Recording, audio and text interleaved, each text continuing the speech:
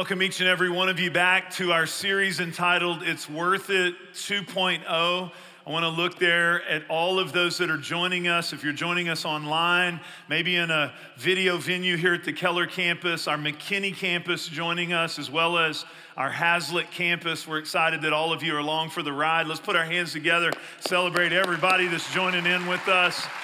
I'm going to ask if you have your Bibles to go to the Old Testament, the first chapter of the book of Ruth. Ruth chapter 1, verse 16 is the verse I'm going to highlight. I'm going to tell you the story in the midst of the larger narrative and story of the Bible as we're at week 4. Now, some of you that are new, I want to bring you into what we're doing right now, and also for some of you, just catch you up. And that is this series, It's Worth It 2.0. I wrote a book in 2015 called It's Worth It that outlines the values of who we are here at Milestone Church. And ultimately, I see it as kingdom values. You say, where does the phrase "it's worth it" come from? Well, Jesus in Matthew 13:44, because Jesus is so amazing, he says in just a few words something very profound. He says, there was a man who found a treasure in a field, and it was so valuable, he bought the whole field to get the treasure. And what I love about the story is it says that he didn't have buyer's remorse. He received this treasure, and the Bible says he went away with joy. And that is really the treasure that in the context of those passages is the treasure of the kingdom of God, expressed through the treasure that is Jesus. Because when you find Jesus, and more than just discovering and his purpose and plan and great salvation for your life, there's more to it than just getting a ticket to heaven. There's a way of life, the rule and reign of Jesus, how you live, how you walk out your daily life. There's these values that are a treasure. And it's also very important that we understand that I want to tell you up front, I'm kind of cashing in a little pastoral chips a little bit during this, because you kind of get a pass when you're the pastor of a church that is celebrating 20 years as a church. You know, you're like, Pastor, you've been a little bit obnoxious. You've been preaching too long. I don't care, I'm taking my pass. I'm just like, I'm excited about our values 20 years later. I'm excited about what God's doing. And I also want to say a couple of things about it. And that is that it's important to have resets in the life of a church family so that we can stay true to who God's called us to be. And for some of you that are new, maybe you've been coming, I want to bring you into this value system that's made up the atmosphere that you're a part of. It's like you're eating from the apple pie. It's like, man, that's a pretty good recipe. Man, oh man, it tastes good. Well, I want to make sure that what you're tasting, you understand what makes that recipe, and it's ultimately centered on Jesus and what Jesus said we should value. And so there's this moment where we're resetting, we're recalibrating, we're celebrating 20 years, we're telling stories of all the people that's been impacted, and we're bringing some of you into these values. You can go back and watch some of the messages, and you can catch up. We have a book for you at every location. We want to give it to you. It's a new reset from the 2015 book, It's Worth It 2.0. I hope you'll read it, and I hope you'll join us. But we're at week 4. And I would say, out of all the values, one of the values that I would say is most challenging to communicate, most challenging to help you get the revelation of. Because this week's value, like all of them, but this one very much so, because it's countercultural to the way we live today. This value is a little bit hard to transfer. You got to get it by revelation. To make the sacrifices required, you have to if you're gonna buy that whole field, you know, it's a sacrifice. It's like you're gonna have to go all in on this one to really receive from it, but it's so challenging in the way our world works today. It's a little hard to communicate. I hope you'll stay with me. I'm gonna try to help you feel it a little bit. I'm gonna try to explain it to you from Scripture. I'm gonna show you several scriptures today, and I want you to really catch it. But you know, it's also challenging to live. This value, though, is one that you feel when you come here to Milestone Church. You feel it. You experience it. You don't know how to put your finger on it, but you feel it. We hear people say it was warm, it was authentic, it's friendly, it feels different, it doesn't feel static, it doesn't feel just organizational. I can tell there's intentionality, but there's warmth on the inside of it. And that value that you're experiencing is a value I see in Scripture called spiritual family. It's the value of spiritual family. I would say that value has made my life so rich. So rich today. The richness in my life is not the dollars in my bank account. It's not even the size of our church or the building that I preach in. It's the people. It's the people in my life. Can I tell you a little inside story as a pastor? When you're at the end of this whole race, you probably, after sitting there at the bedside of people at the end of it all, you won't be talking about the deal that you didn't close this week. You won't be talking about a lot of the stuff that's on your calendar. You'll be talking, because I've been there, about the relationships in your life. But you see, most of the time as a pastor, when I'm preaching, you can individualize everything that I'm saying and just kind of take it and be like, okay, I'm going to do that with God. And you walk out and you're like, Pastor, that was a good message. Me and Jesus, we kind of worked it out. The hard part about this one is it requires for you not just to have revelation, but now you have to take it external from you to experience it. You have to actually put some action to it, which can be challenging, this concept of spiritual family. Have you ever been in the context of a place where you kind of pick up on the vibe of it? When people gather, there's a vibe. There's just the way it is. You get a few people together and there's an atmosphere. I felt it this week. I went with a few guys in the church to the Ranger game, and it was not the night that Aaron Judge hit the big home run. It was the night before. And I realized real quick after going to a lot of different Ranger games that this was not a Texas-friendly atmosphere. There were a lot. It was like the Bronx. The Yankee brand was so strong, we couldn't even cheer. They would just dominate our cheers, They're just like, we took over. And I'd never experienced this at any game. As soon as Aaron Judge stepped to the plate, the place went silent. You could have heard a pin drop. Everyone had a phone. They're waiting to catch the big hit. And he didn't hit it that night. And so as soon as he didn't hit it, But he did run off the field, and he took a ball and he threw it over the net. And I influenced the atmosphere when he did that because I elbowed my friend in the jaw. I knocked over a guy and his beer in front of me, and I reached with these big vice grip hands and I got the ball. I thought, if he hits it tonight, I'm gonna say I caught it off his bat. And we'll pay off the building project. Y'all know what I'm saying. But I'm telling you, man, there's a different atmosphere there. It was like the Yankees took over, man. It was like quiet when he was hitting the ball. And when we left, let me just tell you, no one was preferring each other. It was like, who can get out first, How can I cut in front of you? What's the fastest way out of here? Everybody had a different atmosphere. Did you know that? It's that way in any setting where people gather. You ever been to the mall at Christmas? You ever been to the shopping store that has the cheap TVs on Black Friday? People are getting a fist fight. Y'all know what I'm saying? Any atmosphere where people gather, there's a cultural component based on the heart of the people and the purpose for which they're there that influences the atmosphere everywhere you go. Doesn't matter where it is, there's an influence. Have you ever been in a home? Let me tell you why it's hard to preach on spiritual family, because we have so much pain in our natural families. So as I talk about spiritual family, statistics say the greatest level of loneliness and pain in your life is not even related to your church family. It's related to the isolation and brokenness that you feel from your natural family. That's what's on your heart. And you're like, Jeff, we're gonna take it up a notch to start talking about being family with other people outside my family, and I don't even know if I can get along with my real family.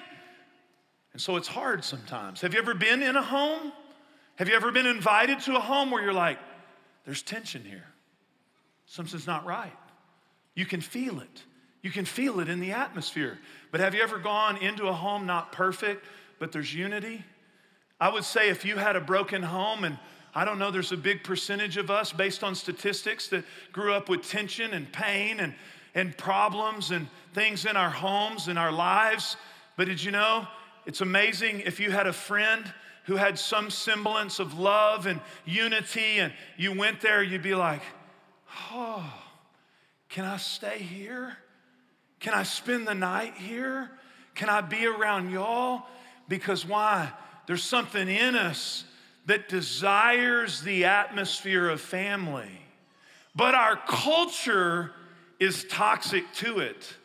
Our culture is individualized and personalized and selfish and it's about my happiness and my plans and my calendar and my stuff. And I this week, talking about natural family, I had interaction with 3 or 4 families with just pain and challenges in marriage. And why? Because everything about the way we do life is antithetical to relationships. And really vital relationships are even more challenging. We hurt the people we love by the way we do life. You say, well, how do we get there? Well, first, I got to get you to have some faith for what I'm talking about. I know you may have had church and church family and relationships even outside your natural family where it's like that's the place you go just to hear the message. That's a place where you go to get the product of information that's being delivered. So the main goal of it is this transactional relationship between you and this spiritual entity that delivers some kind of spiritual goods. And Jeff, you're talking about spiritual family. Most of the people I work with every single day, I've walked with for over 20 years. You don't know how odd that is to be a pastor who says most of my staff, most of the people I work with, years and years and years. There's people in our church that I've been their pastor since I was 23. We've moved cities together. I want to tell you, I know I'm talking on a higher plane, but as I read the Word of God, it inspires us to it.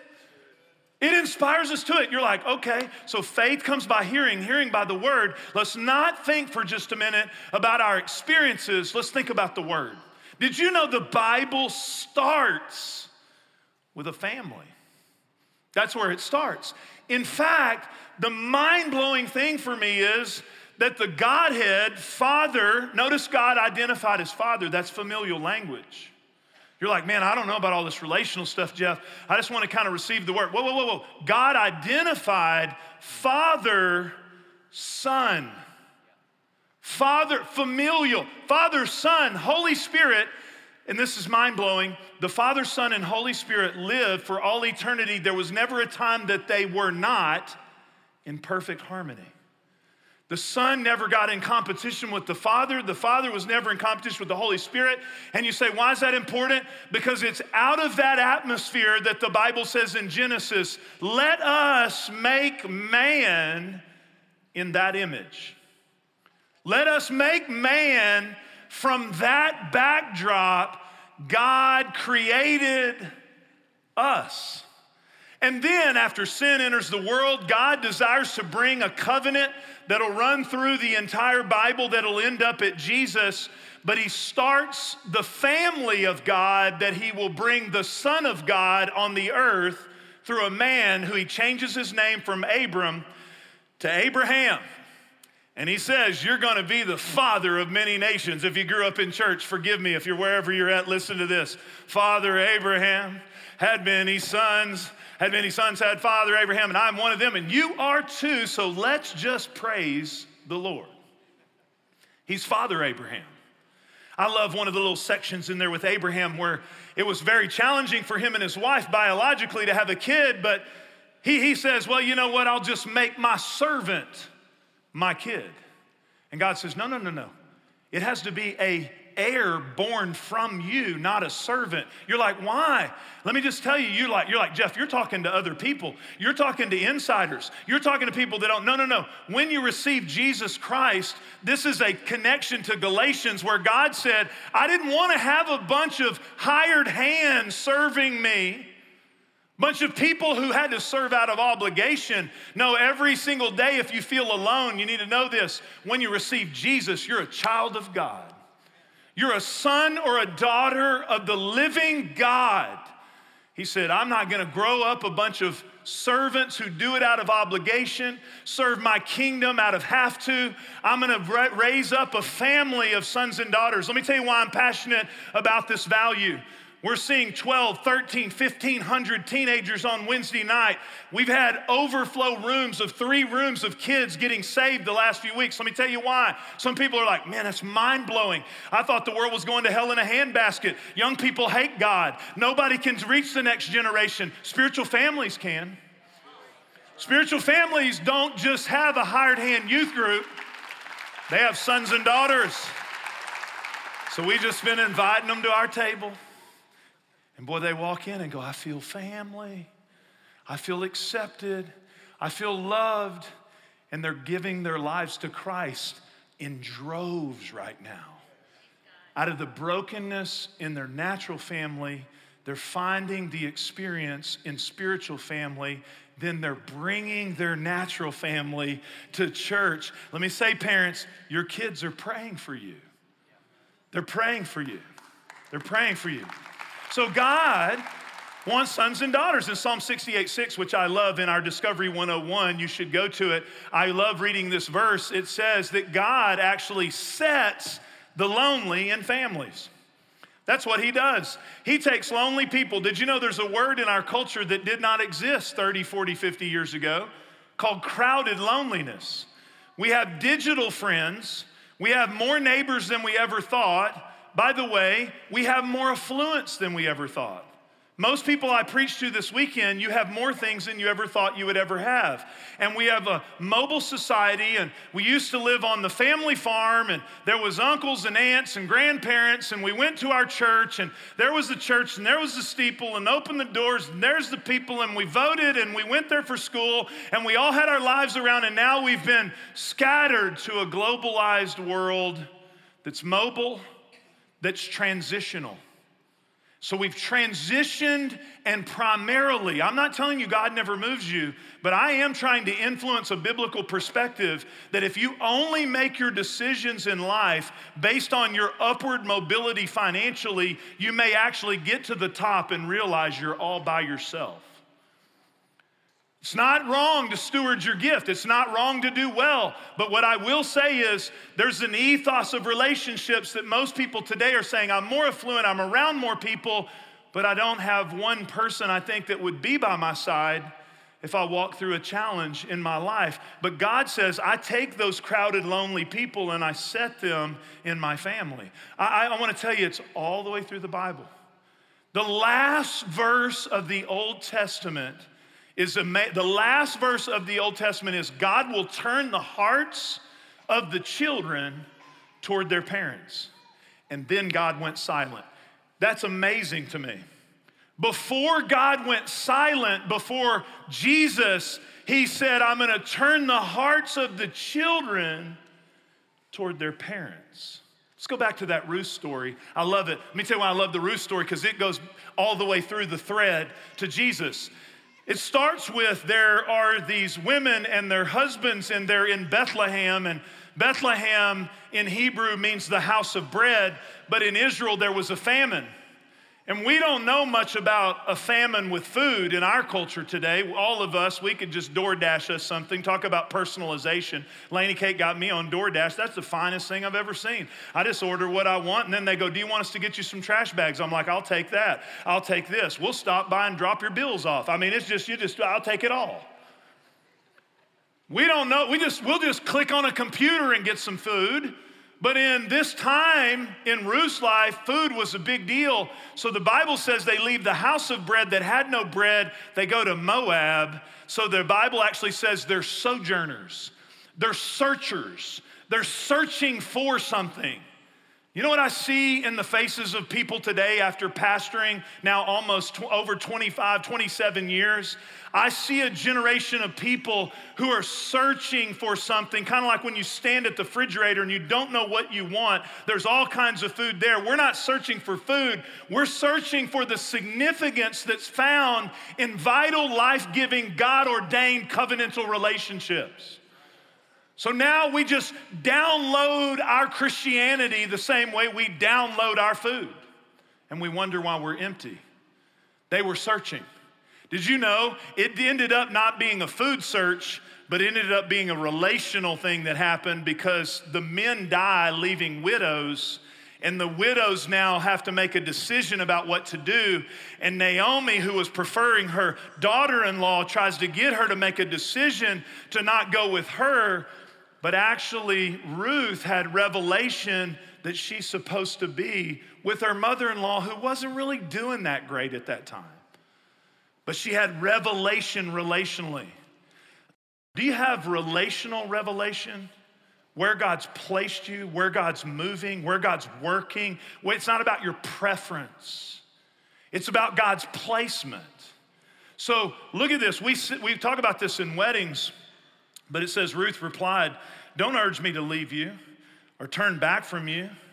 Where you go, I'll go. Where you stay, I'll stay. Your people will be my people. Your God will be my God.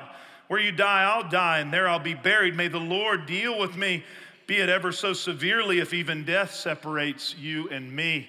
Wow, that's heavy revelation, man. It's like, I'm supposed to be with you.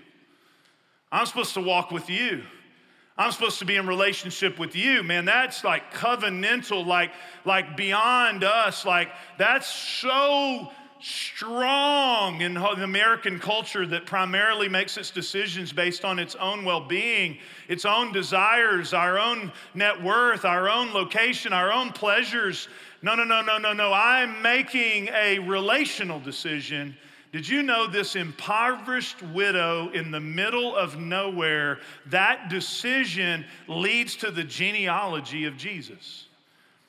It's mind-blowing. Boaz, the father of Obed, whose mother was Ruth. Obed, the father of Jesse and the father of King David, that then through that lineage would come the son of David, the son of God, Jesus Christ. And let me just finish. This is a powerful story, but it doesn't stop there in the Bible. Jesus lived relationally. Jesus had disciples. I'm so glad Jesus had friends. When Jesus would be traveling, he went to Martha and Mary and they had food, and Lazarus, and I'm so glad that Jesus cried. Jesus cried when he showed up at Lazarus' death. And the reason he cried wasn't because he knew he was going to raise him from the dead, but he felt the pain of his friends and the grief that was in the room. And the early church followed that pattern. It says they were eating together. They were sharing in the Word of God. They were walking out their faith together. They weren't Zooming their Christianity. They were walking together in relationship, rubbing off on one another, taking care of one another's needs. And the Bible says he was adding to their number daily those who were being saved. I guess so. If God loves people, why would he not put people in an atmosphere that's a family? Because when they get born again, they got to have a family to help raise them.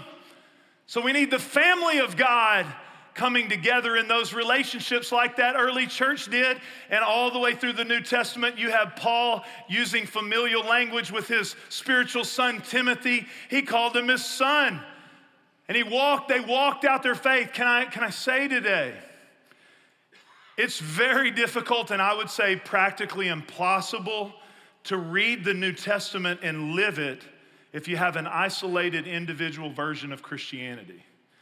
All the New Testament is letters to people in relationships called spiritual family, called churches, and most of the instruction is how to get along, how to love, how to prefer. You know what I've learned about living in natural family? My wife and I have been married a while now.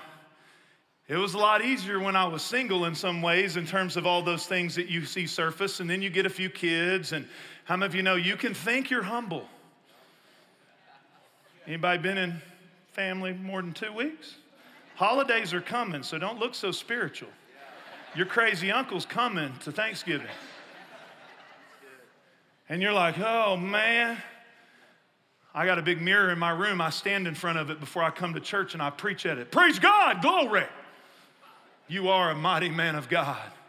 Then my wife will come by and say, hey, you left your underwear on the floor in the bathroom.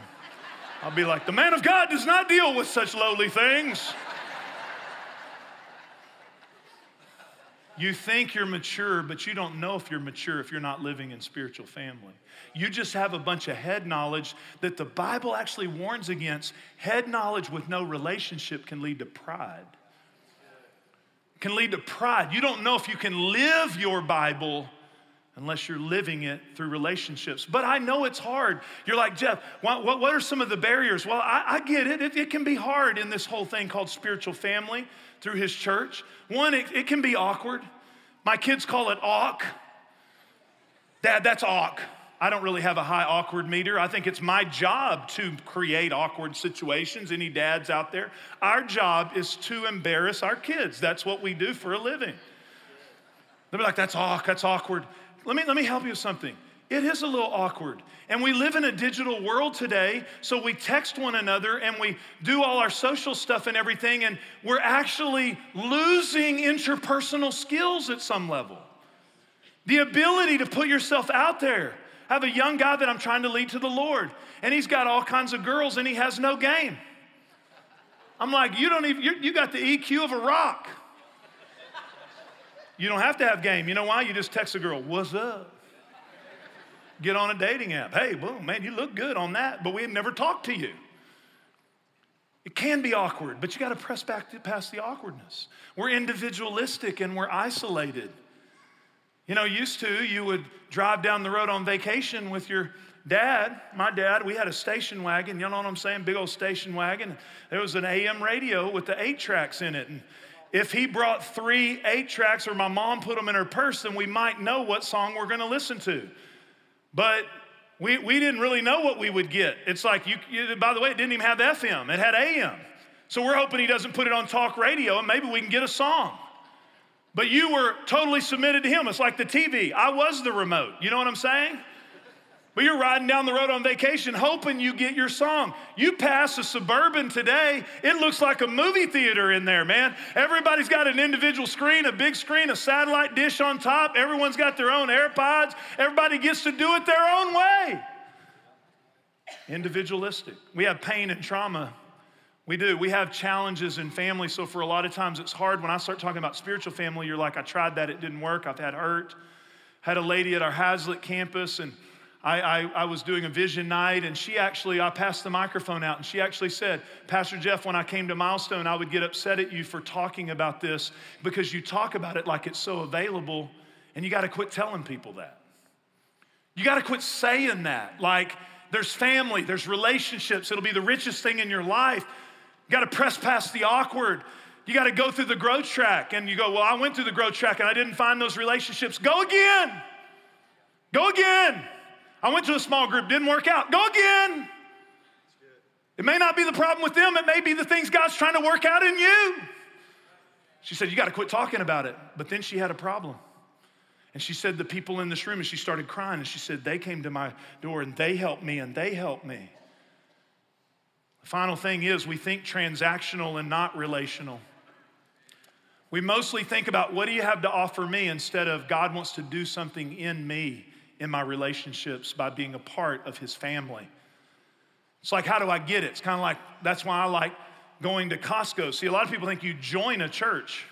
I love Costco because, man, I'll go there because you can join Costco and then every time my wife takes me there, I leave full. It's like, we'll take some more Costco. You just walk around, I'll have this, I'll have that. Then you put on a mask, come back, hey, come on, go. You just kind of keep making the lap. A lot of people think about church as Costco. I'm going to join the church, Brother Jeff. You don't join the family of God. You're placed in it. You're placed by God in the relationships he's called you to walk out. And I'm always amazed still to this day of how God brings people, how he orchestrates this web. When God wants to do something in your life, most of the time he brings a person. When he's wanting to get you to a new place, he brings you a person. When he's trying to change something in your life, it's that person that he works in, that clay that he works through. And if you avoid the relationships and stay isolated, you void yourself of the distribution mechanism that he brings into the earth.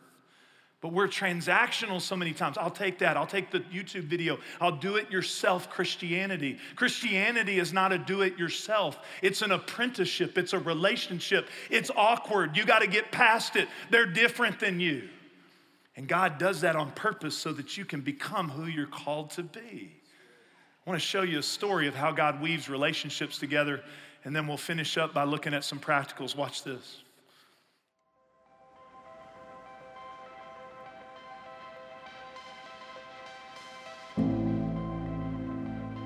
Emma and I never would have imagined we'd be sitting here 15 years later, like doing life together. And over time, it's been incredible to see. When you look back, you can see the Lord's hand on it and his faithfulness, and how he used someone like Emma to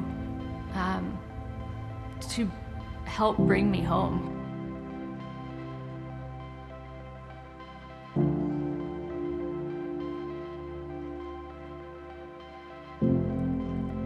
So my family went through a really tough season while I was in high school because my mom was diagnosed first with cancer.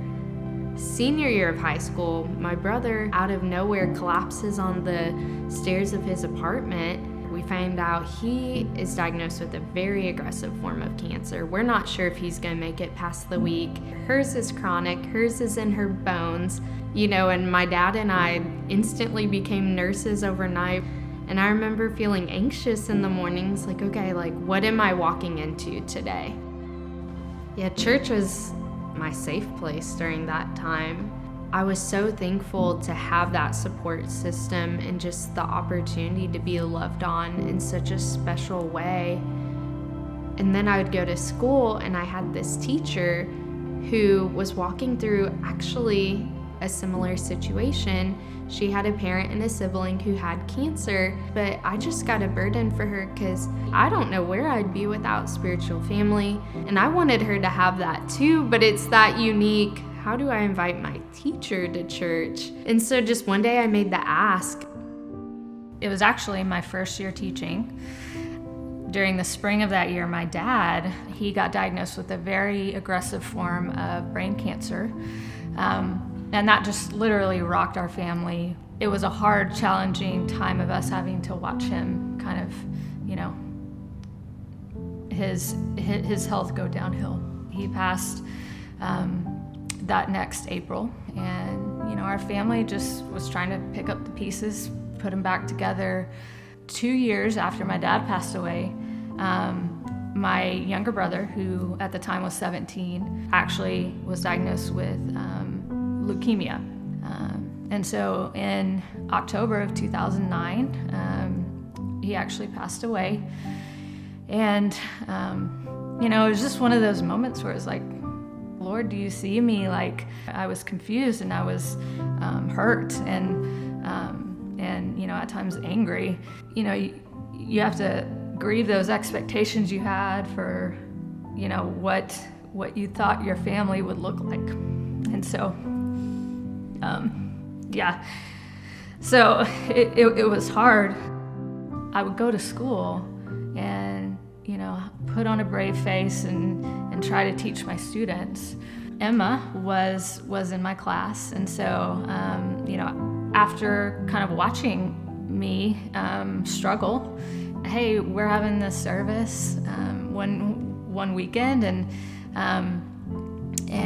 just invited me to come. At the time, I just was looking for anything that would pull me out of where I was. I went. I felt something there that I couldn't put my finger on. It felt different. It felt warm. It felt like home, and I felt different there. And the rest was history. Like the Lord rocked me and brought me into this family, and that's what I realized I was feeling as I walked in those doors. Like it was family. Spiritual family, it's so much more than you could ever imagine. When Emma invited me to come to church, I had no idea what was on the other side of saying yes to that. Getting to see Emma, meet her husband and get married and have kids. And we had this, student-teacher relationship, but now we're actually really great friends and we do a lot of life together. And we've gotten to come alongside other young women who are coming up behind us and just show them the same love that both of us have gotten to experience. With Emma and I, our lives didn't just intersect, but it's like the Lord weaved our stories together. 15 years later, we're still walking together, and we're family.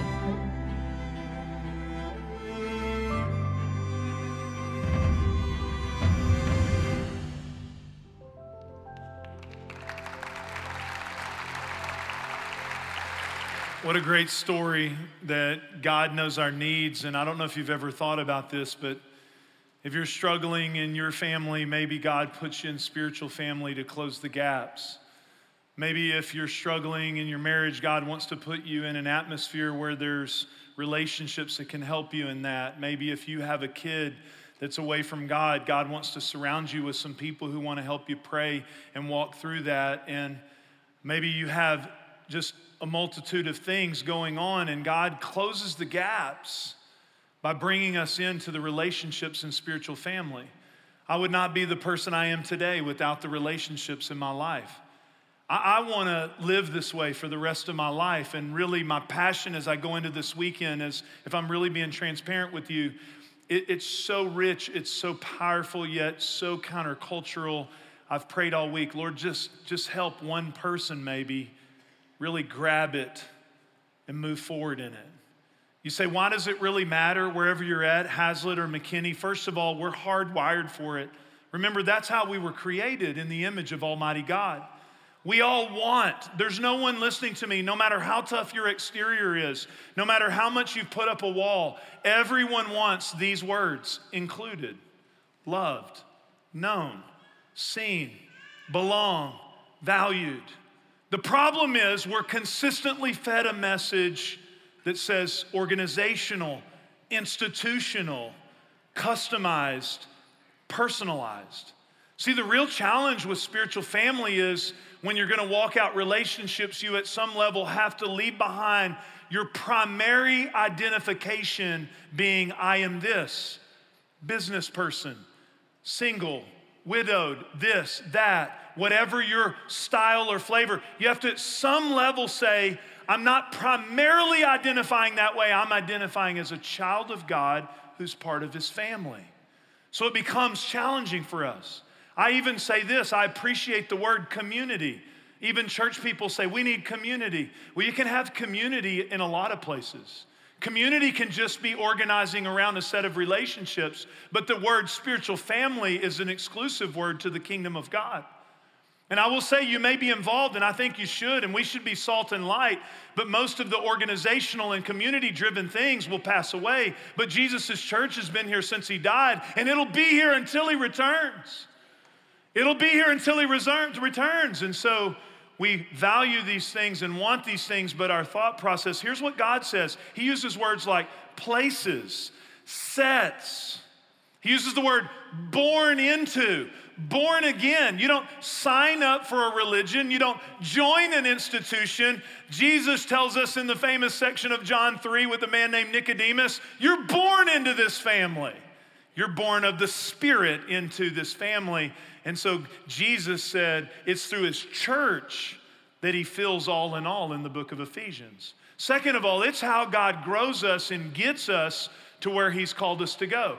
It's how he grows us. It's how he gets us. I use these phrases. Your destiny is tied to your relationships. When you find your people that God's called you to walk with, you'll find your purpose. I find a lot of people don't know their gifts because your gifts cannot be developed in a vacuum. They're not developed in a vacuum. They're identified in his body. And as you walk in relationships, what happens is you start going, hey, I kind of have a knack for that. And someone goes, hey, man, you're good at that. You light up when you do that. So God uses his family and his body to actually get you and grow you. If you're in a vacuum just looking at material, you wonder why you're not growing. It's because that's not how he does it. That's not how he does it. That's what the New Testament shows us, that your gifts are identified and honed through his family. Here's the final thing I would say why this is so important. You're building your relationships today. You're walking in those today, and it's preparing you for tomorrow's crisis. We saw this the last few years. By the way, I was passionate about this topic 20 years ago. I'm just passionate about it.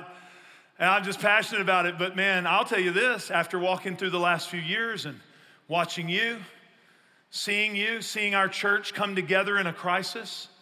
You know, we're having a few pastors here in a few days here on the 18th. I've gone into overdrive to encourage pastors around our country. 30% of them that they say many will quit. Most churches, 60% of pre-COVID attendance. And we're gonna have a whole nother group of them in January because I believe in Jesus' church. By the way, Milestone doesn't have the exclusive right to this concept. It's for the kingdom of God. And if you're in a different church or you're a guest of one of these families today, I hope you find that place that you walk this out wherever it is. But I'm gonna tell you, I'm proud of you because I'm gonna tell you, when you go through crisis, it tests the fabric of what you've built on. And when we walked through this crisis, you came together, you fed the community, you provided water when we had Ice-Mageddon, you love one another. And I wanna tell you how proud I am of you as a church. Every time I get around a situation, a small group, or meet people in our church, I'm so proud of you, the way you take care of people, the way you love each other. It's important. We don't want to lose that. We don't want to, as we grow, some people say, well, we just keep growing, it can be lost. It doesn't have to. Some people say, well, it's a big church, it's impersonal. Big doesn't make it impersonal. I can take you to a church of 200 that feels like a funeral home. It's a culture. It's an atmosphere. It's a heart that we all want to present. At this 20 years, let it go deep in our hearts. Because let me tell you, people don't care what you know until they know how much you care. The love of God, the goodness of God leads people to repentance. And I went to a 50th anniversary wedding thing here a few weeks ago, and I was meeting people in there. And it was like, this guy got sick and they took care of him. And there's a group of guys that are one of the oldest guys in our church and another guy who's only 5 years younger than him. He goes and drives him around and takes care of him. I don't know if that's safe if an 85-year-old's driving a 92-year-old around. But Fred takes care of Norm. And he said, I went and checked on Norm. He's Norm's pastor. He's going to take care of him. You know what? That's what the church is all about.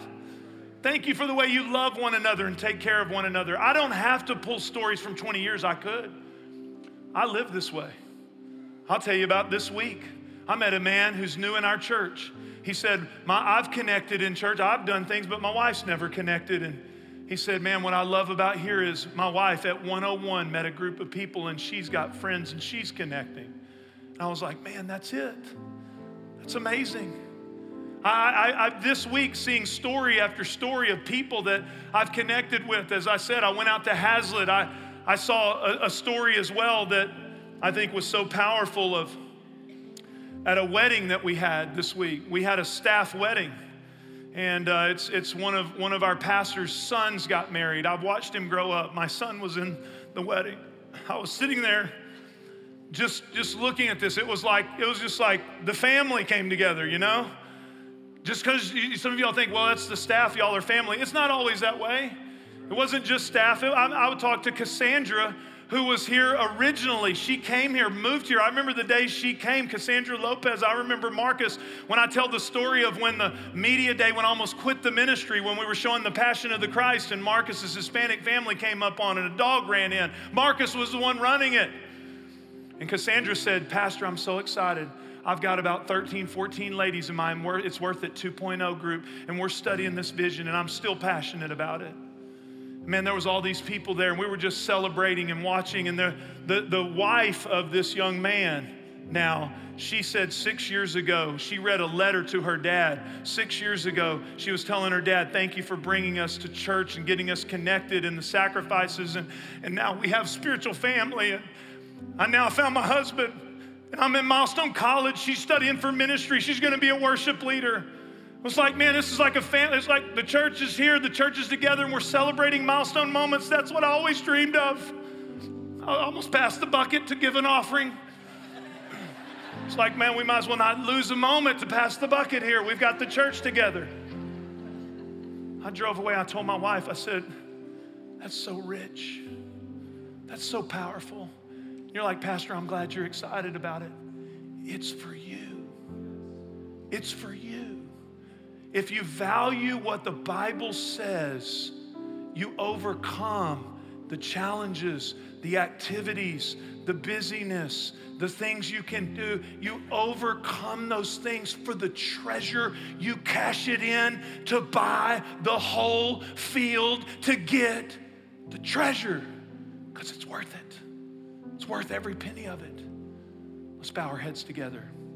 You say, Pastor, I don't know that I feel a part of the family of God.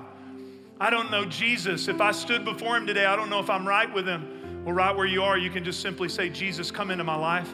I surrender my life to you. I accept you today as my personal Lord and Savior. Become my Jesus. If you prayed that prayer, I'm going to ask you to let us know. To come forward at the end of the service, fill out a card, come to Discovery 101. We want to help you in your relationship with Jesus. But Lord, I ask you right now, second of all, no matter where someone's listening from, wherever they're at, Lord, I pray right now, in Jesus' name, that Lord, we'd get a revelation that in our busy, isolated, distant, disconnected, knowledge-based culture, just transferring information back and forth and here and there, we would live according to the pattern that you laid out, Jesus. That we would invest our lives. That we would overcome the awkwardness, the challenge, the things, Lord, to pour our lives into this powerful, powerful thing called spiritual family, Lord. And it's a hard blessing to receive, it is. But Lord, we thank you that you placed us in it. Help us walk in it. Lord, I pray that you go beyond my words. Let it be revelation in Jesus' name.